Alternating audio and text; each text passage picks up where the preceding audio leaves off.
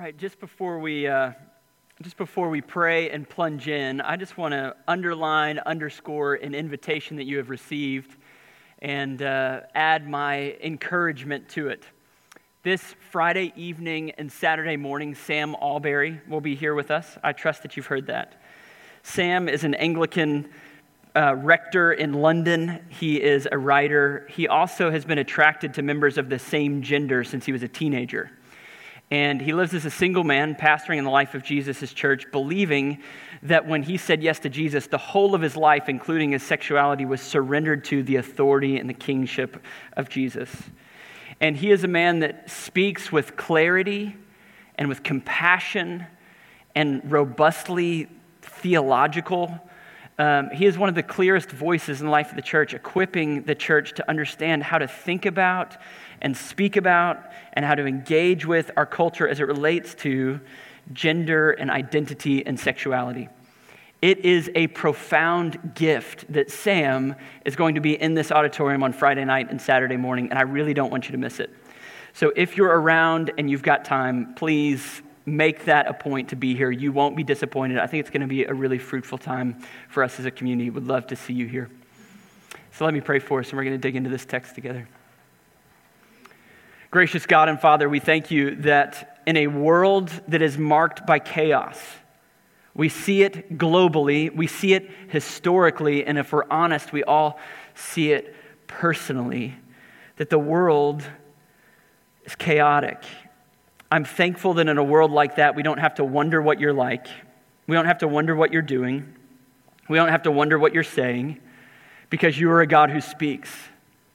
You're a God who's revealed yourself to us in a way that can and will give us direction and clarity and hope and power if we will pay attention, if we will listen, if we will wait on you.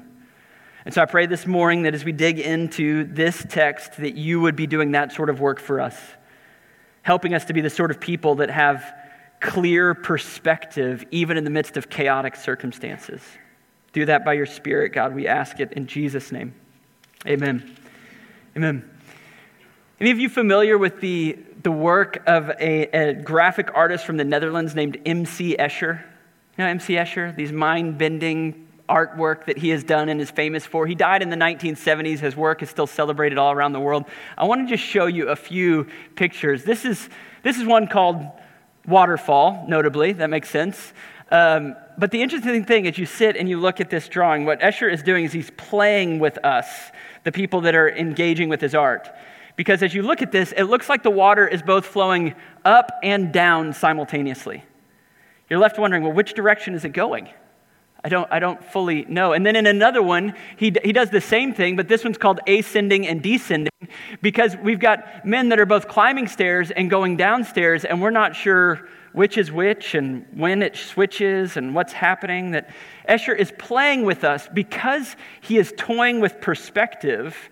It feels really chaotic. It feels like it's folding in on itself. One other example is this one called Relativity. Because there's no horizon line, we're not sure where to look, where it starts, where it ends, who's going up, who's going down.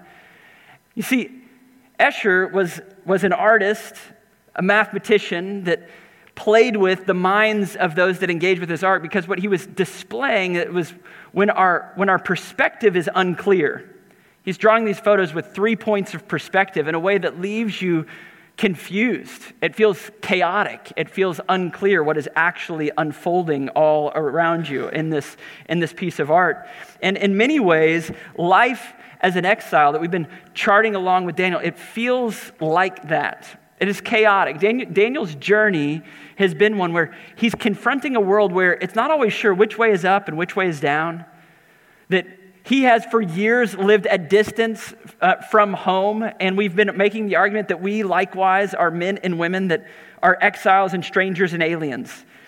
And in the midst of chaotic circumstances, the question is, how do we continue to see clearly, and how do we continue to move forward when the circumstances, if they're determining how we're going to make sense of the world, we're left going, well, I don't know which way's up. I don't know which way's down. I don't know who's going where. But ultimately, what we're going to see this morning is this, that for Daniel, he had unhurried time with God that we talked about last week as we saw the way that prayer shaped his life. This week, we get to turn the corner from Daniel 6 to Daniel 7. We're moving out of narrative. We're moving into apocalyptic literature. And this apocalyptic literature is his prayer journal. We're actually going to go back in time about 20 years from last chapter, and we're going to start seeing this man who's been so faithful in the midst of really chaotic circumstances. We're going to start seeing how he maintained a clear perspective in the midst of that. Because the truth is, to remain faithful and to flourish as an exile, it doesn't primarily require that our circumstances change. It just requires that our perspective is clear, strong, divine.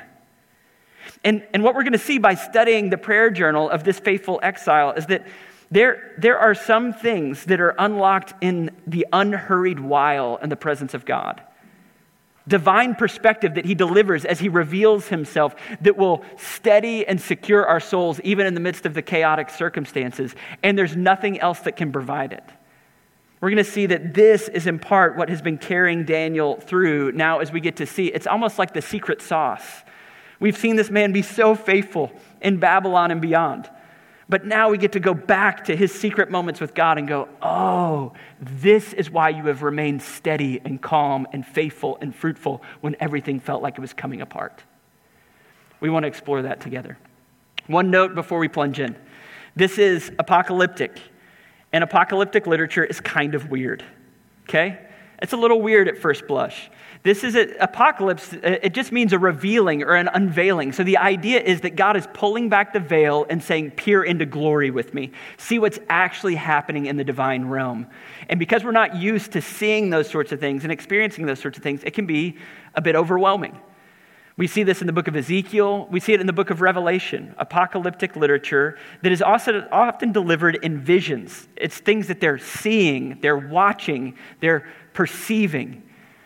And so in the midst of seeing these things, it's almost like kaleidoscopic visions. Like when you wake from a series of dreams and you're trying to make sense of it and you're like, well, I was in my house and then no, all of a sudden I was on the highway and cars were flying by and my Aunt Judy was there. And you know, dreams feel that way a little bit. They're kaleidoscopic. It's like, oh, I saw this and I'm not sure how it all fits. And so we're being invited into that world. And in that world, we need to let the genre shape our interpretation. So the note I want to make at the outset is this. We have to be really careful about not over-interpreting apocalyptic literature.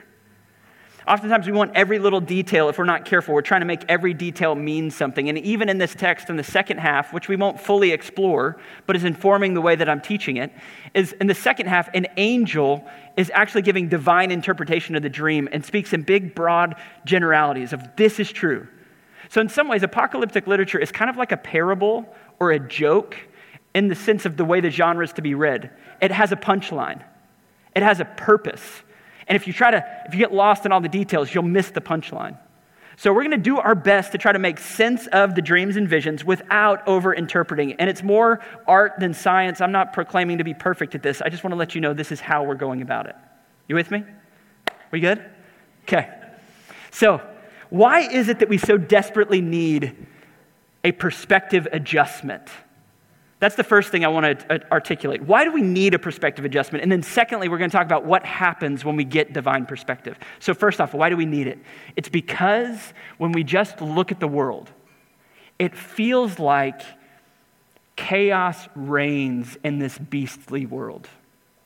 That's what it feels like. That's what we're going to see in Daniel's vision. Look at it with me. It feels like chaos is reigning in this beastly world. Look at verse 1 and 2 to start. It says, in the first year of Belshazzar, king of Babylon. So we're back to Daniel being about 60 years old. We've just gone back in time.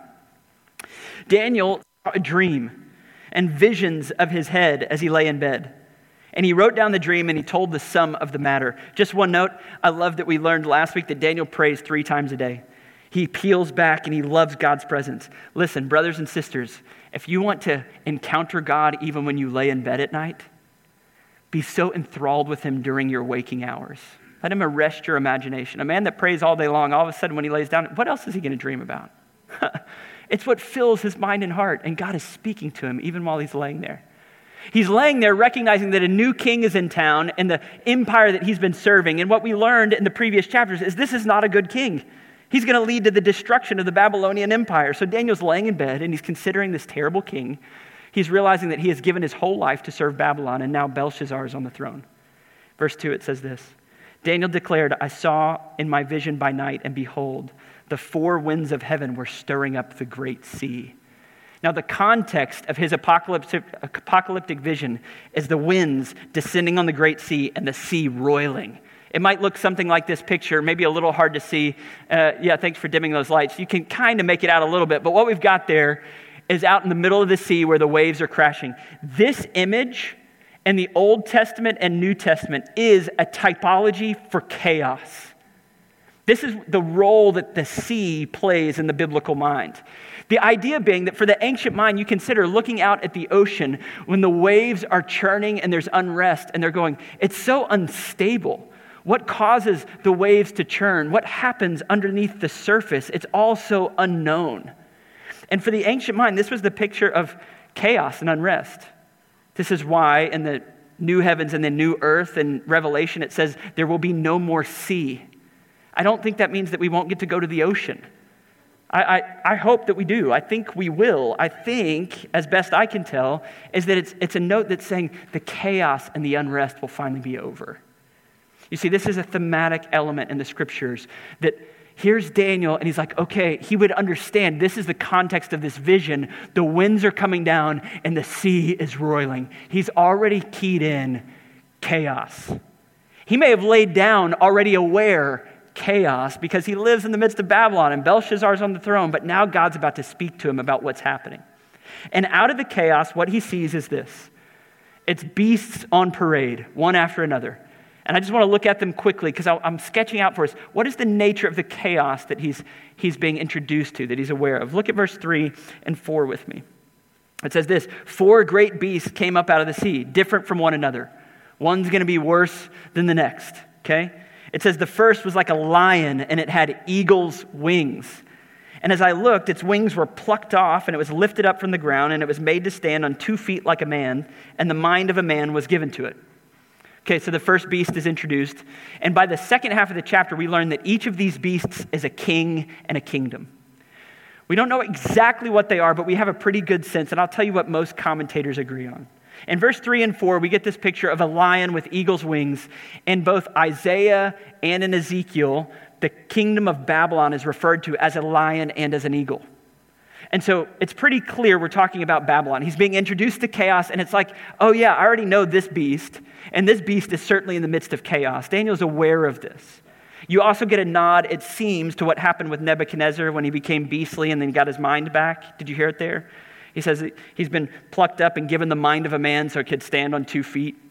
It seems that in these 2 verses, it's kind of catching Daniel up of like, here's the kingdom you've been a part of. This is the kingdom that reigns currently in the chaos of the world. But as Daniel's laying there wondering, and what's going to happen to Babylon, God begins to show him. You see, the history of mankind is just one beastly kingdom after another.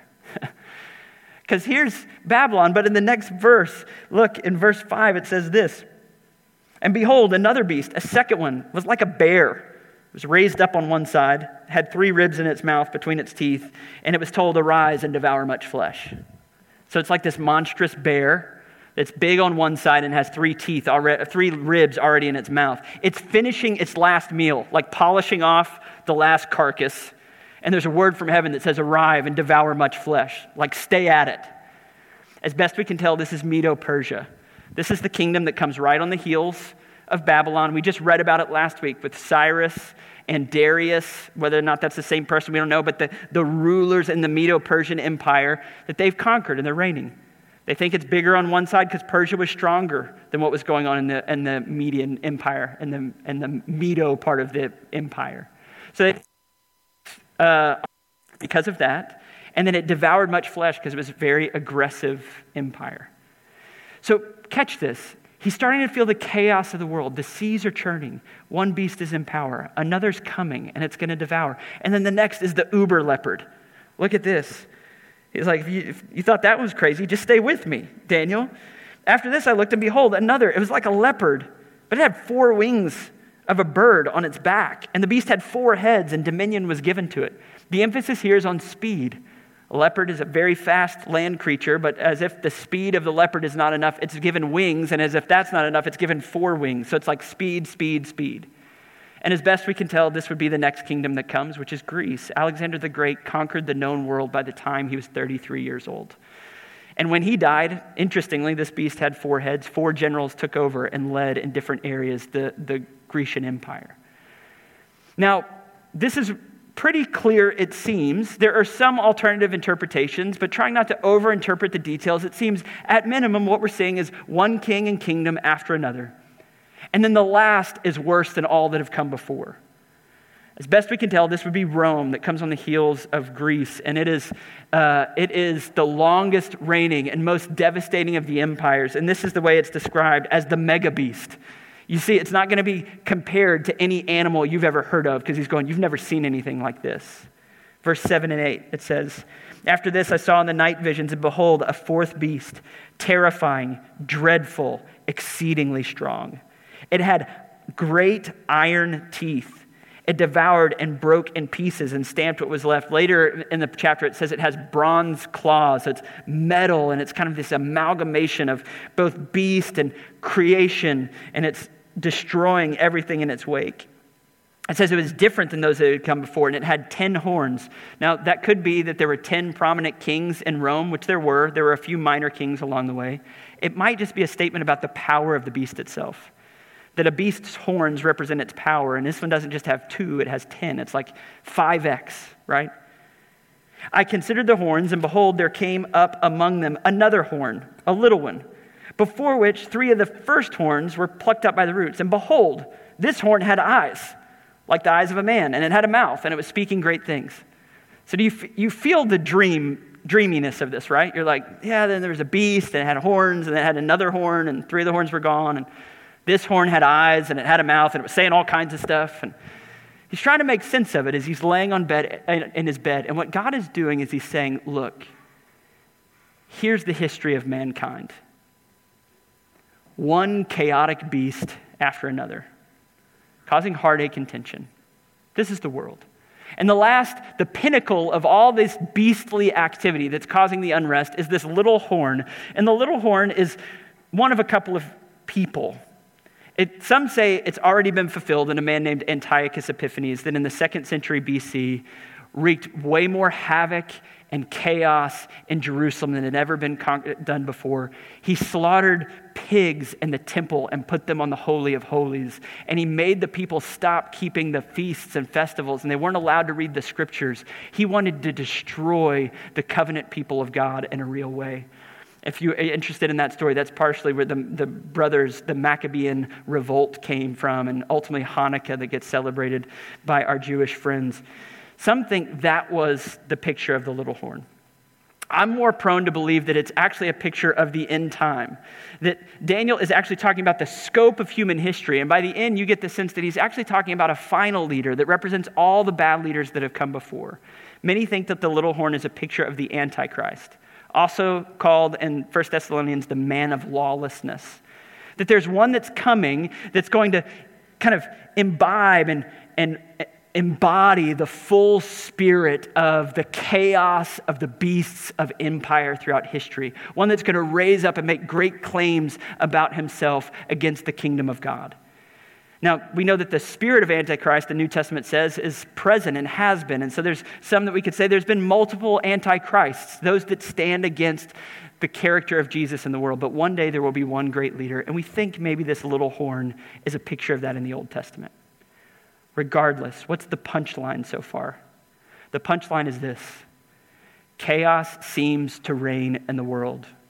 It is a beastly existence. And before we just move right past this, stay with me for a second, because it's easy to think, oh yeah, Rome, Greece, Medo-Persia, ancient history, or deep in the future, some Antichrist, and whatever that's going to mean.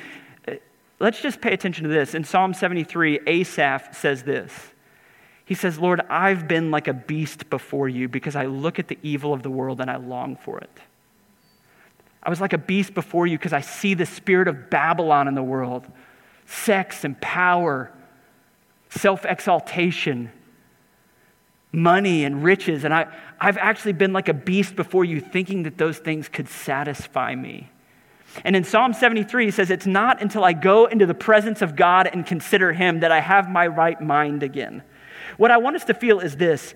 The reason we need a perspective adjustment is because we live in a chaotic, beastly world.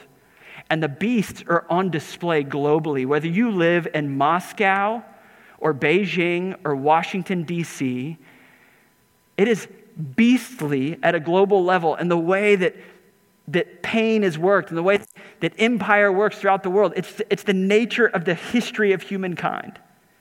And if we're honest, it looks back at us at times when we look in the mirror as well. Daniel is in the midst of this reality of, okay, it seems like chaos reigns in this beastly world. He needs not just a shift in circumstances, but a clarity of perspective. Brothers and sisters, you need the same.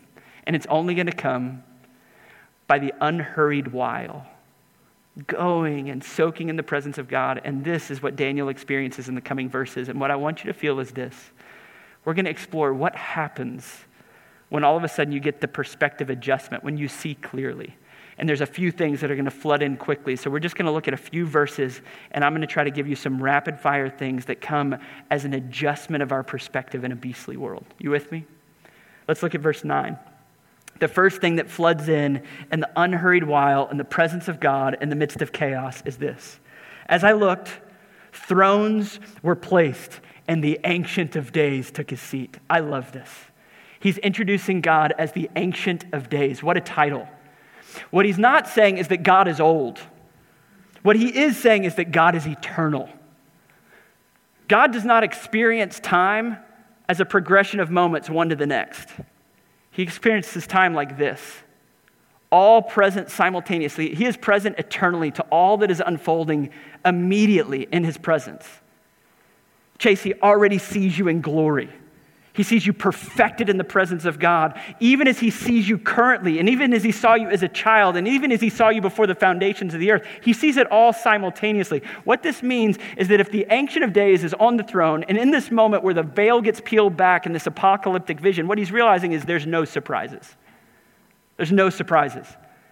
The things where we want to wring our hands and go, oh, it's chaotic, it's beastly. I feel it in my family. I feel it in my nation. I feel it on the planet. And he's going, listen. I am the Ancient of Days. And there's nothing surprising me here. I'm not caught off guard. You see, the first thing is that as we get God's perspective, we realize that there's no surprises, but that's directly linked to the next one. There's no worries. Did you see the posture of the Ancient of Days? Did you see it? He's seated. He's chilling. The Ancient of Days takes his seat on the throne. It reminds me of going to visit my papa. My papa was in the Battle of the Bulge, and his feet actually froze in the Battle of the Bulge. So he at times, oftentimes when I go see him, all he wanted me to do is to rub his feet at night. Because they ache. Jeremiah, will you rub my feet? And I'd sit there and rub his feet and talk to papa. And I remember when I go see him with like middle school romance issues, Ariana Ill, Britton Grogan, who likes me, who doesn't like me. My joy was dependent on that on the day, and it felt like the biggest thing in the world until I was with Papa. He's laying there. His blood pressure is just the lowest in the room because he's seen everything. My feet froze in the Battle of the Bulge, man. I've been around. And all of a sudden, I'd be so, and then I'm sitting there rubbing his feet, and it's like his calm and his perspective, I was like, oh, this isn't that big of a deal, is it? I came in thinking it was. Felt pretty chaotic. And what I realized is that we may go, yeah, that was just middle school romance. But do you know what I'm dealing with? Well, infinitely more what I experienced in Papa's presence. When you come into the Ancient of Days presence and he is seated on a throne, he's going, just slow down for a second. Just take a deep breath. Just sit there and look at me sitting here. My low blood pressure will start to influence your blood pressure. Let's all just take a deep breath because the Ancient of Days is seated on the throne. You see, there's no surprises, and for that reason, there are no worries. And not just no worries. I love that the way that he is described in the second half of 9 and the first half of 10. There is no impurity in him. I want you to feel this. It says this, the hair of his head is like pure wool. His throne was fiery flames. What in the world? Its wheels were burning fire. I love this. His throne has wheels. God's got wheels, and they're fire wheels. This is not just like a static throne. This thing is on the move. It's like a chariot. He is dynamic and powerful. This is like the ultimate hot rod, you know? Literally, he is on fire. He's got wheels. And then it says, and a stream of fire, like a river of fire issued from him or was coming out from before him. Now, it in part reminds me of like Henny Penny. You know Henny Penny? She's the one that had the acorn fall and hit her on the head. And then she went, oh no, the sky is falling, the sky is falling. And she ran around and convinced everyone that the sky was falling because the acorn hit her head. I think in part when we consider our world, we feel like it's coming apart at the seams. It's not the way it used to be. Family values aren't cherished the way they were. And I don't mean to make light of any of this. It's interesting, like when I read Jonathan Edwards several hundred years ago, that's actually what he was writing about, that these young kids and their dating and the way that they're interacting, like the family values are evaporating. And, you know, it's interesting that we all in our own time think everything's coming undone. If it were only like the 50s or the 1850s or the 1650s or the 1450s. And actually, if you went back to every person in every era, they're going, yeah, it all feels chaotic in every season. And we think the sky is falling and impurity is going to reign. And then all of a sudden we see the one on the throne and he's like, fire is issuing out from him and he is in pure white. And he's going, listen, impurity is not going to rule the day. Purity is going to tell the ultimate story. The sky is not falling. You see, no surprises, no worries, no impurity is going to win the day. And by the way, verse 10, you're not alone. Look at this. It says 1,000,000 served him and 10,000 times 10,000 stood before him. This is the angelic host, flaming beings by the million. Daniel has been working in the courts of Babylon and he has been believing at times, no doubt, I'm all alone. Nobody believes like I believe. Nobody stands for what I stand for. I'm all by myself. And then all of a sudden God says, take a deep breath and just look. Millions encircling you with great power worshiping the King. It reminds me of Elisha in 2 Kings 6. He was surrounded by the Syrian armies. Do you remember this? And his assistant was by him. He's like, oh no, we're done for, the armies and the chariots and all of their weapons. And he prays and he goes, God, would you just open his eyes for a moment? And all of a sudden he looks and he goes, fiery angels and chariots all around him. And he goes, those who are for us are far greater than those who are against us. You see, whatever the chaos feels like, God's inviting us into this place of going, it's true that the circumstances are challenging and they're pressing in on you, but you don't need the circumstances to change. You need your perspective to shift. You are not alone. The angels see you and they fight for you. You are covered over by heavenly realities that are unshifting and eternal and pure and powerful. And for this reason, there is no disorder. Did you see it in the second half of verse 10? It says, the court sat in judgment and the books were opened. So here is the judge. He is on his fiery hot rod chariot with rivers of fire. And everybody gathers around. This is that moment where they say, all rise, the honorable Ancient of Days is in the court. And they say, court is in order, right? He opens the books and all is going to unfold according to what has been written. There is no disorder. There's no disorder. When we have the proper perspective, all of a sudden we go, it feels so chaotic. My life, the world, all of it, history, what are we doing here? And God's going, shh. Court is in order and everything is unfolding according to the books. There's no disorder. And there's no defeat. So this is great. Look at this with me. So verse 11, it says, I looked then because of the sound of the great words that the horn was speaking. Now let me just set some context. Do you remember in verse 8 that the horn was speaking? This little horn popped up and he had eyes and a mouth and the horn's just going off and going, oh, look at all these great things. And it was in that moment where the horn, which we said is the pinnacle of wicked leadership, likely the Antichrist. So imagine the moment where the worst, most powerful leader is on the planet, threatening the people of God, wearing out the saints of God. And in that moment, all of a sudden, Daniel's eyes are on the Ancient of Days. And he's seeing him with fire and purity. And then verse 11, it's almost like he goes, oh yeah, you're still here. The little horn with all the great things that you were talking about. Oh yeah. It's almost like the little horn has become the teensy-weensy little horn. It's like, oh yeah, what was that you were saying about how great you are? I almost forgotten because old fire chariot showed up, right? Like the adjustment of perspective, no matter how bad the leader, no matter how threatening the situation, all of a sudden his great claims like, wee, wee, wee. He's like squeaking like a little ant yelling about how great he is. And in one verse, God defeats him. Did you see it? It says the beast was killed and its body was destroyed and it was given over to be burned with fire. It reminds me of Revelation 20, verse 9b, half a verse. You read the whole book of Revelation, you're waiting for the moment where Jesus and Satan are finally going to duke it out, and it keeps like, there's this thing, and then there's the next thing, and the bowls, and you keep waiting, and then they finally meet. And you know how long it takes? Half a verse. Jesus consumes him with the breath of his mouth, and he's done. We are not afraid. The chaos doesn't reign. The circumstances don't tell our story. There's a grander, better, truer perspective as all of a sudden the veil is peeled back and Daniel goes, oh, how has Daniel remained faithful for 7 decades? He is very well acquainted with the unhurried while in the presence of God going, ah, yes, I remember. And the beauty is that in all these denials, he says no surprises and no worries and no impurity, and you're not alone, and there's no disorder and there's no defeat. And then right at the end, you get a few beautiful affirmations. Look at them. We get a humble king and a perfect king and a perfect kingdom. Look at it. I saw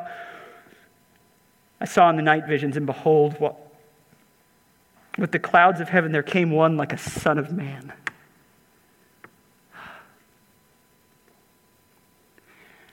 Oh, I love the phrase. You know, it's Jesus' favorite phrase for himself. He calls himself the Son of Man 81 times in the Gospels, and it literally just means son of Adam. It's like a guy. That could be the title. It's a guy. Here's the Antichrist. I'm so great. Wah, wah, wah, wah, wah. You get how he's Antichrist?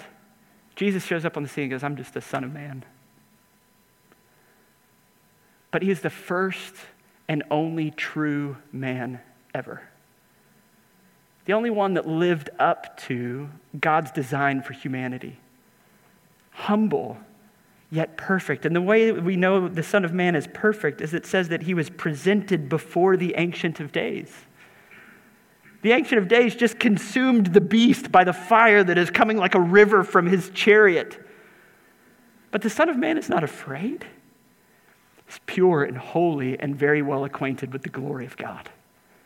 And he steps boldly into that space, humble and perfect. And what is entrusted to him in verse 14 and then again in verse 27 is a perfect kingdom. It says it was given to him dominion and glory and a kingdom and peoples and nations and languages that were going to serve him. And his dominion is an everlasting dominion, which will not pass away. And his kingdom shall not be destroyed.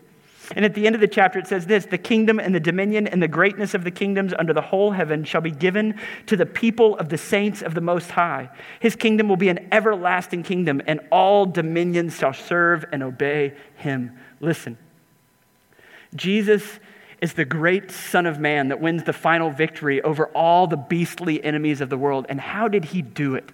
How did the humble, triumphant Son of Man secure this victory for us? The only true man who's ever walked the earth became a beast. He became a beast by confronting the beast. It was actually Rome itself that was thronging Jesus. And as he bled and died on the cross, it says in the book of Isaiah that he was marred beyond the semblance of humanity. It means he didn't look human anymore. And as he groaned from the tree with his flesh tattered, it didn't look human. The only one that was a true man was reduced to a beastly reality.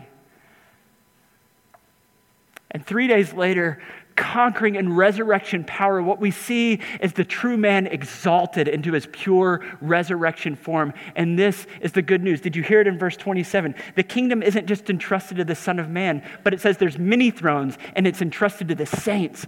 Listen, brothers and sisters, by your trust in Jesus, daily setting your gaze on him, developing divine perspective that outstrips the chaos of the current circumstances. What he's doing is he's transforming you from one degree of glory into the next, shaping you into genuine women and genuine men that are royal. You will reign with him forever. The scriptures say you will judge the angels. I don't even get it.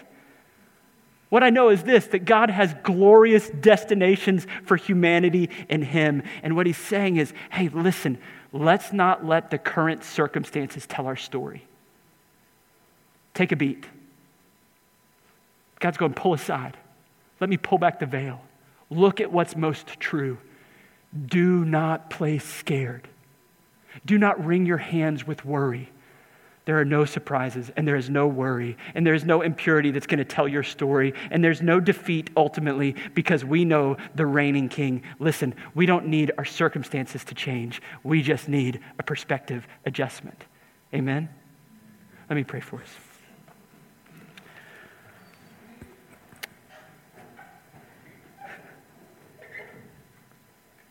Jesus, who is like you? Who is like you with all power and authority, standing boldly before the Ancient of Days, yet willing to give your life for us? Thank you.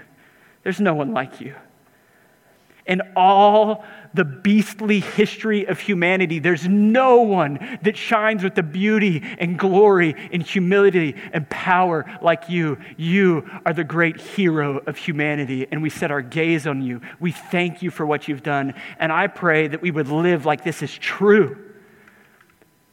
That we would not be afraid, we would not be worried, we would not run around thinking the sky is falling, but with confidence we would set our gaze on you. We would love your presence, and we would live like fierce, faithful, flourishing exiles far from home for your glory and for our joy. Amen.